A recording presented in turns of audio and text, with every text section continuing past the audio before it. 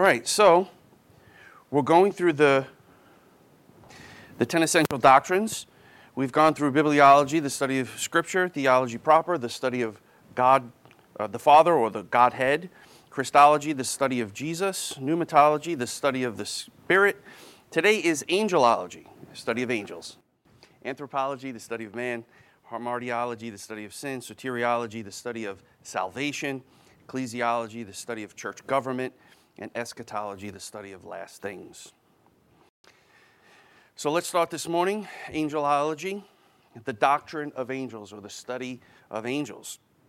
This is what John MacArthur has to say. Theologies typically ignore or deal just briefly with angelology. However, the Bible contains a great amount of information on the subject, a lot more than what people realize. Therefore, this section attempts to capture what the Scripture reveals regarding angels, both those who are holy and those who are evil. The Old Testament Hebrew word malaka appears 213 times, and the New Testament Greek word angelos appears 176 times. And they can generally be translated messenger, envoy, or ambassador when referring to task or function. Over 389 occurrences in 42 books of the Bible. The messenger can be human in nature, such as the messengers of Jacob, the messengers of John the Baptist, the messengers of Christ, and pastors. When we read in Revelation chapter 1, and it says, to the angel of the church at Smyrna, to the angel of the church in Laodicea. That word angel is messenger, and it's addressing the shepherd or the pastor of that church. So these words can point to human beings as well as spiritual beings. Frequently, the messenger is a non-human, supernatural created being, usually referenced to as an angel or the angel of the Lord. These Hebrew and Greek terms appear from Genesis 16:7 to Malachi 3:1 in the Old Testament, and from Matthew 1:20 to Revelation 22:16 in the New Testament. So it's basically from the beginning to end, throughout Scripture, angels are referenced.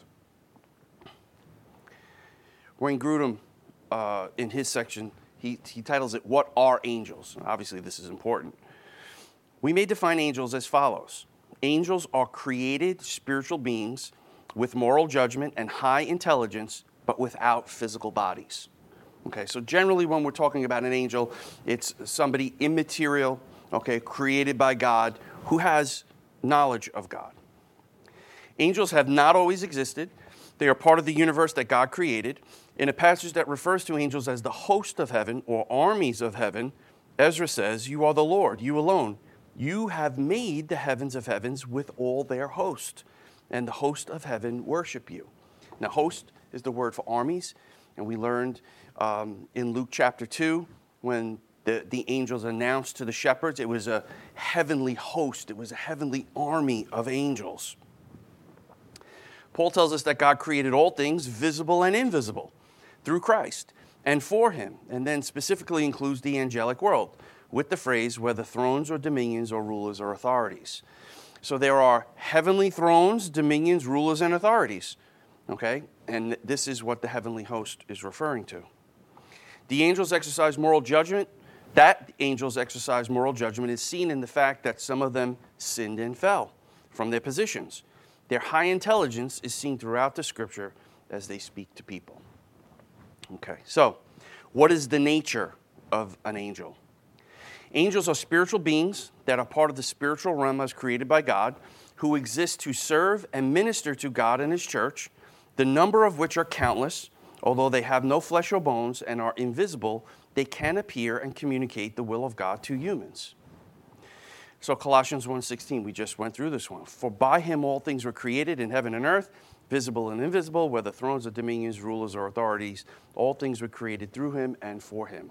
So just as an aside, when somebody says, well, why did God create the world? For Jesus. Everything was created by him, through him, and for him. Okay? Psalm 148, praise the Lord from heaven. Praise him in the heights. Praise him, all his angels. Praise him, all his hosts. Praise him. Sun, moon, praise him. All you shining stars, praise him, your highest heavens. You waters above the heavens. Let them praise the name of the Lord, for he commanded, and they were created. So they were created beings, and they praise God. In fact, what do we know happens when one sinner repents? The angels rejoice over one sinner who repents. Nehemiah 9:6, you are the Lord, you alone. You have made heaven, the heaven of heavens, and all their host, the earth and all that is on it. Okay, so angels are created beings.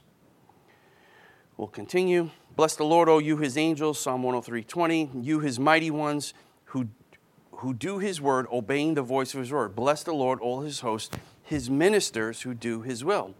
So the angels serve to minister to God, to do what he tells them to do. Hebrews 1:4, are they not all ministering spirits sent out to serve for the sake of those who are to inherit salvation?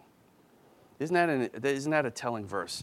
They're sent to serve those for the sake of those who are to inherit salvation. Not everyone, just those who are to inherit salvation. Hebrews 12:22, but you have come to Mount Zion and to the city of the living God, the heavenly Jerusalem, and to innumerable angels.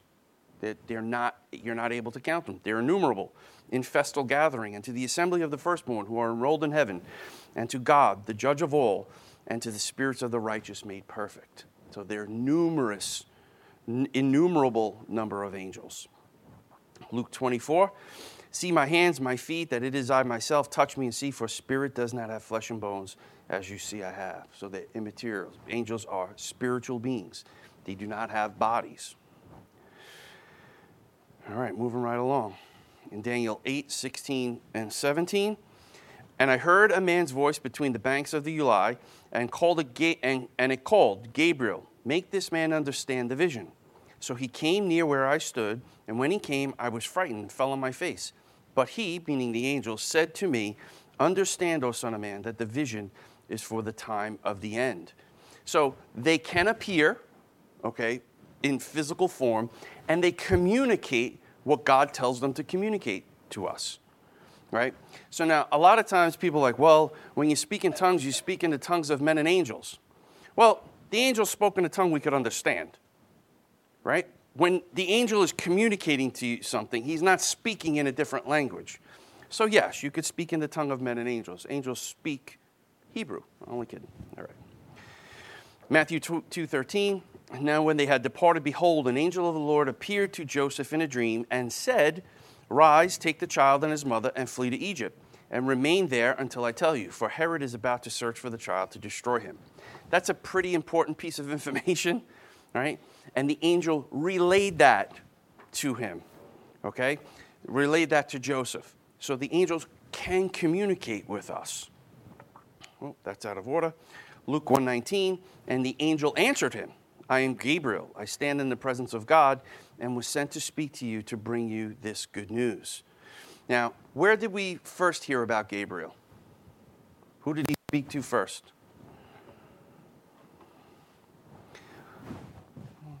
One, two. Gabriel. We heard about him in Daniel. The angel that came to Daniel is the same angel that came to Mary. Some people don't even realize that.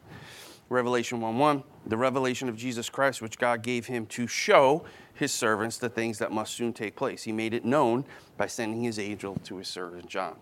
So over and over and over, the scriptures continually relate to us that angels can communicate with us, and they are sent by God to deliver us a message that we need to hear. Angels carry out the purposes of God and the judgments of God. God's law itself was facilitated by the service of angels. Numbers 22:22, but God's anger was kindled because he went and the angel of the Lord took his stand in the way of his adversary. So now the angel is being sent to take a stand against an adversary. This is going to be fulfilling the judgment of God. Psalm 103, bless the Lord, all his hosts, his ministers who do his will. Matthew 13, the harvest is the end of the age, and the reapers are angels. Just as the weeds are gathered and burned with fire, so will it be at the end of the age. The Son of Man will send his angels, and they will gather out of his kingdom all causes of sin and all lawbreakers, and throw them into the fiery furnace. In that place there will be weeping and gnashing of teeth. So the angels are going to be called to come, and this is going to be at the end, the final judgment of God, where God separates the sheep and the goats. The angels are going to gather the unbelievers, those who rebelled against God, and they're going to carry out God's justice by sending them into the lake of fire. 2 Samuel 24:16, and when the angel stretched out his hand toward Jerusalem to destroy it, the Lord relented from the calamity and said to the angel who was working destruction among the people, "It is enough. Now stay your hand." And the angel of the Lord was by the threshing floor of Araunah, the Jebusite. So here we have the angel of the Lord, okay, on the earth, pouring out judgment, or ready to stretch out his hand and to destroy Jerusalem. Was that Jerusalem? Where is it? It doesn't say. He was destroying the city that God told him to destroy. So the angels can carry out God's judgments and bring his wrath. 2 Kings 19:35. And that night the angel of the Lord went out and struck down 185,000 in the camp of the Assyrians. And when the people arose early in the morning, behold, these were all dead bodies. That's a lot of people. Angels have the power to take the life of the people who God says they're done. So think about going to sleep, right? And we're praying for some nations and some things, and you wake up and 185,000 of them are wiped out because God sent angels to do the job, right? Sometimes we don't realize that our prayers are powerful and effective. Not to kill 185,000 people, but you understand what I'm saying. God sends messengers, angels, into the world to carry out his purposes. Psalm 35, let them be like chaff before the wind, with the angel of the Lord driving them away, lest their way be dark and slippery, with the angel of the Lord pursuing them. So the angel of the Lord is driving people away from where God told them. Acts 12:23, immediately the angel of the Lord struck him down because he did not give God the glory, and he was eaten by worms and breathed his last. Very uplifting, encouraging verse, right? So here we see again the angel of the Lord striking someone down because power, life, and death is in God's hands. Revelation 16:1. Then I heard a loud voice from the temple telling the seven angels, go and pour out on the earth the seven bowls of the wrath of God. Acts 7:53. You who received the law as delivered by angels and did not keep it. So here God uses the angels as a mediator to bring the law to his people. Hebrews 2:2, for since the message declared by angels proved to be reliable, and every transgression or disobedience received a just retribution. Okay? So here you see the function of the angels can be to destroy somebody. They were used to deliver the law to us. And they're going to continue. Psalm 148, praise him, all his angels, praise him, all his host. Isaiah 6:3, and one called to another and said, holy, holy, holy is the Lord of hosts. The whole earth is full of his glory.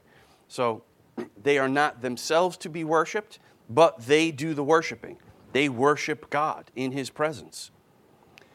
Luke 2:13 and 14, and suddenly there was with the angel a multitude of the heavenly hosts, again, praising God and saying, glory to God in the highest, and on earth peace among those with whom he is pleased. Revelation 5:11 and 12, then I looked and heard around the throne and the living creatures and the elders the voice of many angels, numbering myriads of myriads and thousands of thousands, saying with a loud voice, worthy is the Lamb who was slain to receive power and wealth and wisdom and might and honor and glory and blessing.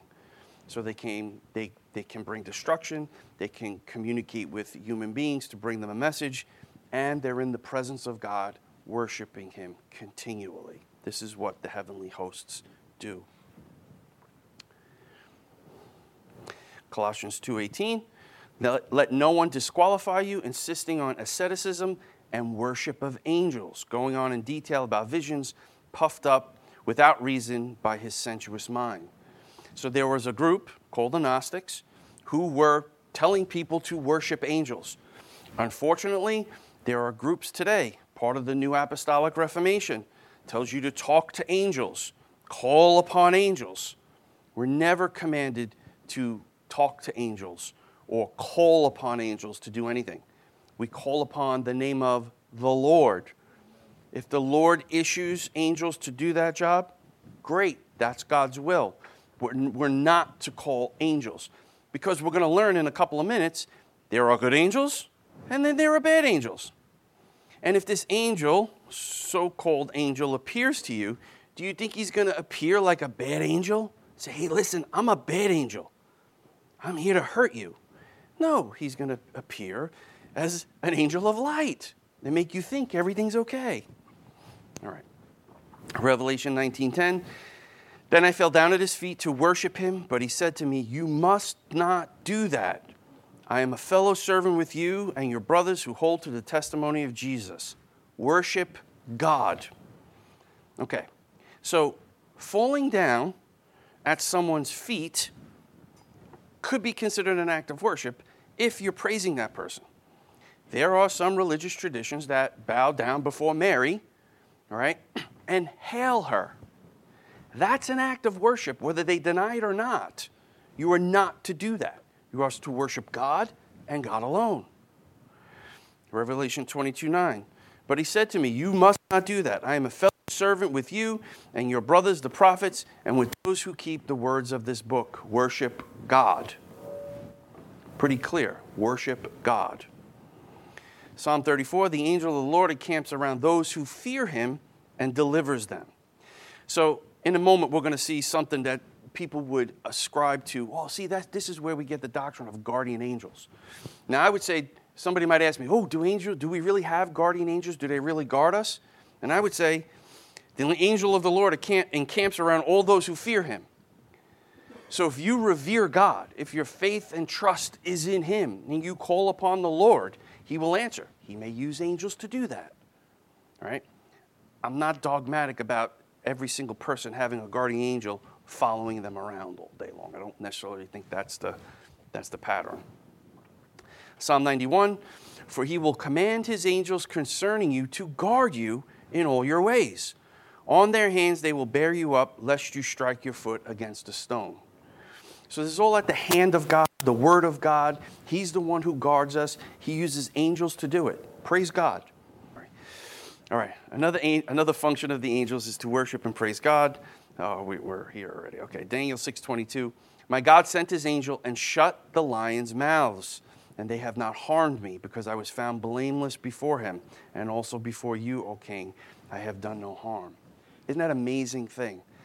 Daniel's in the cave with the lions, and the lions are the angels are the ones who shut the lion's mouth. Like, how is that even conceivable? But that's God's word. He says he did it. Matthew 18:10, see that you do not despise one of these little ones, for I tell you that in heaven their angels always see their face of my Father who is in heaven. And this is one of the verses that people would use to say, see, everybody has a guardian angel. Where all the angel is always before the face of God, helping them. Luke 16:22, the poor man died and was carried by the angels to Abraham's side. Okay, so the angels are involved at that point in time with carrying Lazarus, the poor man, carried him to Abraham's side. Angels go by several different titles. They are called sons of God, holy ones, and watchers. In Job 1:6, now there was a day when the sons of God came to present themselves before the Lord, and Satan came among them. Anyone know what the word Satan means? Yes? Adversary, right. So Satan is an adversary against us. Psalm 89, let the heavens praise you, praise your wonders, O Lord, your faithfulness in the assembly of the holy ones. So angels, the good angels, the ones who haven't fallen, are called holy ones. Holy means set apart or other. They're different. Daniel 8:13, then I heard a holy one speaking, and another holy one said to the one who spoke. Daniel 4:13, I saw in the visions of my head, and behold, a watcher, a holy one, came down from heaven. So they're adversaries, they're holy ones, they're watchers, they're watching things down here on earth. There are also two different types, seraphim and cherubim. Isaiah 6:2, above him stood the seraphim, each had 6 wings. With 2 he covered his face, with 2 he covered his feet, and with 2 he flew. Genesis 3:24, he drove out the man, and at the east end of the Garden of Eden he placed the cherubim and a flaming sword that turned every way to guard the way of the tree of life. Now, angels are usually pictured as these little babies with wings on them. Could you picture the baby with the wings on them with a big flaming sword saying, come on, I'm going to get you. Nobody's getting in here. That's not necessarily what angels look like. Angels are imposing figures. Again, what did the shepherds in the field do? They were greatly afraid. That's not a little chubby baby with wings on them saying, here I am. Angels are imposing figures, and they can come to do destruction. If an angel ever appeared, we'd probably hit the deck. Exodus 25:18, and you shall make 2 cherubim of gold. Hebrews 9:5, above it were cherubim of glory overshadowing the mercy seat. Okay, any questions up until now? Okay, so I'm going to give you a pop quiz then. There's only 4 angels named in the Bible. Who wants to take a stab at guessing all 4? One we talked about. You can't, who? Gabriel's one of them. Michael. Here's the 2 harder ones. Lucifer. Good. Last one. Who can get it? Do you know it, Maria? I only know of Raphael, but he's supposed to COVID. That's not scripture. I know. I know. Jesus, no. It begins with an A. 2 different ways. What? Say again? No, say it. Yes, Apollyon or Abaddon. Ready? We have Gabriel, Michael, Lucifer, and Abaddon or Apollyon. Right? We always forget about that. We're going to go through them. Okay. Luke 1:19. And the angel answered him, I am Gabriel. I stand in the presence of God, and I was sent to speak to you to bring you this good news. Okay, this was Gabriel who stood in the presence of Daniel and told him that the time is far off. Okay, now he comes to tell Mary, the time is now. Right? So that's the angel Gabriel. Michael in Jude 9. But when the archangel Michael, contending with the devil, was disputing about the body of Moses, he did not presume, but said, the Lord rebuke you. Okay? So Michael, archangel, all right? Everybody talks about Michael the archangel. So he was one of the angels named in the scripture. Lucifer. Now this is a little tricky because it's only in the King James. Isaiah 14:12, how art thou fallen from heaven, O Lucifer, son of the morning? How art thou cut down to the ground, which didst weaken the nations? Okay. So again, that's King James only. Now here's the one that everybody wants to know. Revelation 9:11. They have a king over them, the angel of the bottomless pit. His name in Hebrew is Abaddon, and in Greek he's called Apollyon. Okay? So we got 4 named. If you could find, yes. They are. So it's maybe 2 names for the same one, right? For the same angel. Right? They have a king over them, the angel of the bottomless pit. Yeah, I would probably say that's Satan. Yes? I don't know. Well, listen, Jesus goes by many names as well, right? Son of God, Son of Man, Savior, King of Kings, the Good Shepherd. He's got a lot of different names. So Satan has different names. I mean, he's called the Great Dragon. There's a lot of different names that he's referred to as. Okay, so we're getting close to the end. Some angels are elect, and some have fallen from their designated position, Jude 6, where they will be judged and sent to hell. One fallen angel, Satan, leads the charge against God and his people. 1 Timothy 5:21, in the presence of God and of Christ Jesus and of the elect angels. So there are some angels elected to stay in their proper position and not sin. Jude 6, and the angels who did not stay within their own position of authority, but left their proper dwelling. So these are the angels that sinned, left the heavenly dwelling, and ended up coming to earth, right, to torment us in a way. 2 Peter 2:4, for if God did not spare angels when they sinned, but cast them into hell and committed them to chains of gloomy darkness to be kept until the judgment. Okay? So there are angels who are going to be in hell because they rebelled against God and took a third, Satan, the head fallen angel, took a third of the angels with him.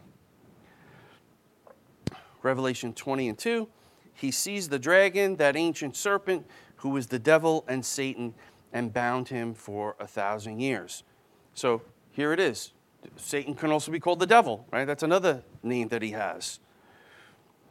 1 Chronicles 21:1, then Satan stood against Israel and incited David to number Israel. That's an interesting verse because God would later accuse David of taking the census. So God was doing it and David was doing it. It's a little tricky to understand that. Any questions right now? We're probably going to end a little early. Okay.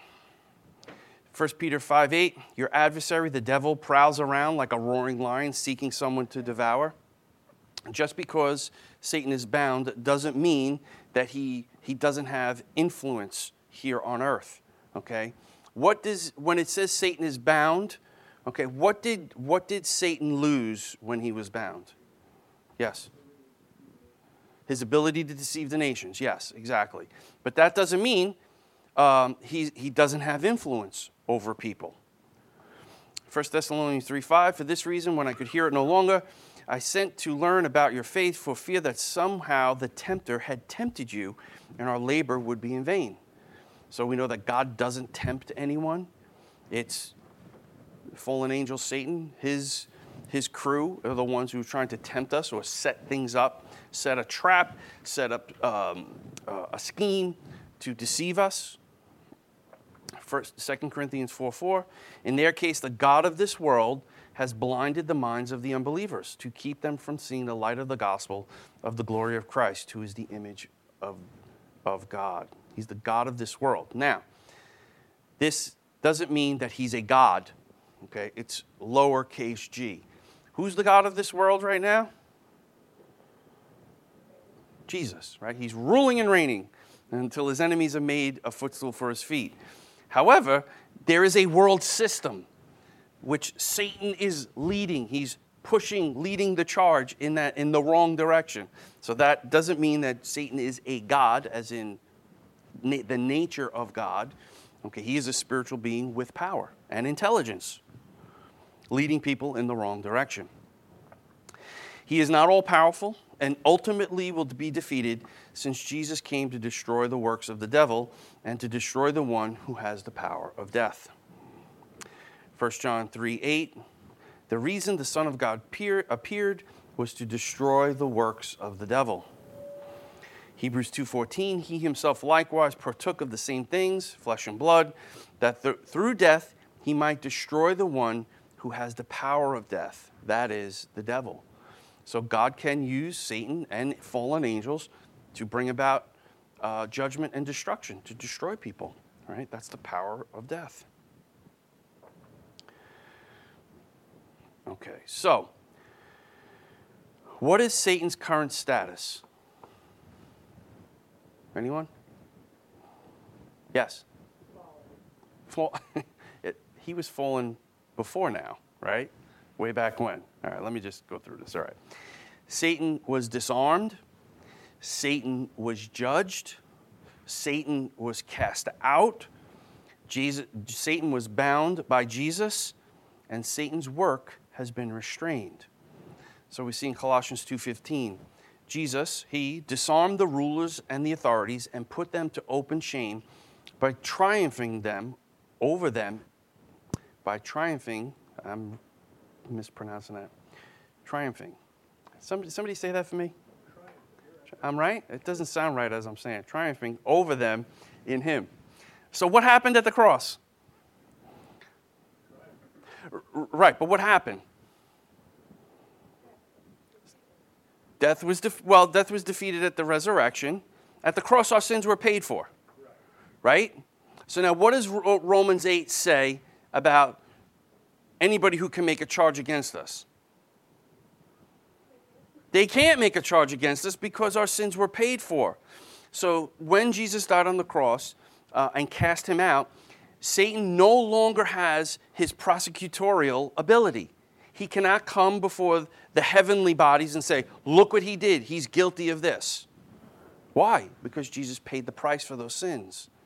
All right? No one can make a charge against God's elect. Why? Their sins have been paid for. Yes. Yeah, have we sinned? Do we still sin? Yes. But those sins are paid for by Jesus. He looks upon us the way as if we were innocent. So he's disarmed. Satan can't make a charge against those whom God has chosen. Satan was judged. John 16:11, because the ruler of this world is judged. Right? He's been found guilty, and that's not ever going to change. Satan was cast out. John 12:31, now is the judgment of this world. Now will the ruler of this world be cast out. Okay? We would look at Revelation 20 and say that that's applicable now, that Satan was cast down. Other people wouldn't look at it. It depends on your eschatology. Satan was bound by Jesus. Matthew 12:29, or how can someone enter a strong man's house and plunder his goods unless he first binds up the strong man? Now, how do we know that, what did Jesus do to show that he's plundering Satan's house? What did he do while he was here on earth? He was casting demons out. He's like, you don't belong here. You're out, right? He healed the demoniac, right? He's casting demons out of people because they don't belong in his world. Again, when Jesus came, John 1:1, he came to bring the new heavens and the new earth and to inaugurate the new heavens and new earth. So demons don't belong in God's new heaven and new earth. So he was casting them out. Then Revelation 20, and he seized the dragon, that ancient serpent who is the devil and Satan, and bound him for 1,000 years. Okay? So Satan's bound in the sense that he can no longer deceive the nations. He's limited in his power, but he still prowls around like a lion, waiting to pounce on people. So there's two different extremes. The devil doesn't exist. He's not even a part of this world. Or there's a devil under every rock. Oh my goodness, it's the devil, it's the devil, it's the devil.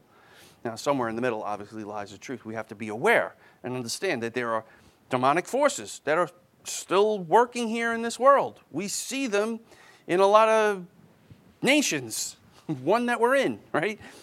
It's a demonic thing to want to kill babies. That's demonic. That comes from an outside source. On top of our depraved state to begin with, we're self-centered. So this just feeds into the whole thing. Satan's work has been restrained, 2 Thessalonians 2:6, and you know what is restraining him now, so that he may be revealed in his time, for the mystery of lawlessness is already at work. That's for the Antichrist. All right. That basically wraps up that section. Is there any questions? Anything that I missed? Okay, so I hope that was helpful. With that, let's close in prayer and we'll get ready for worship.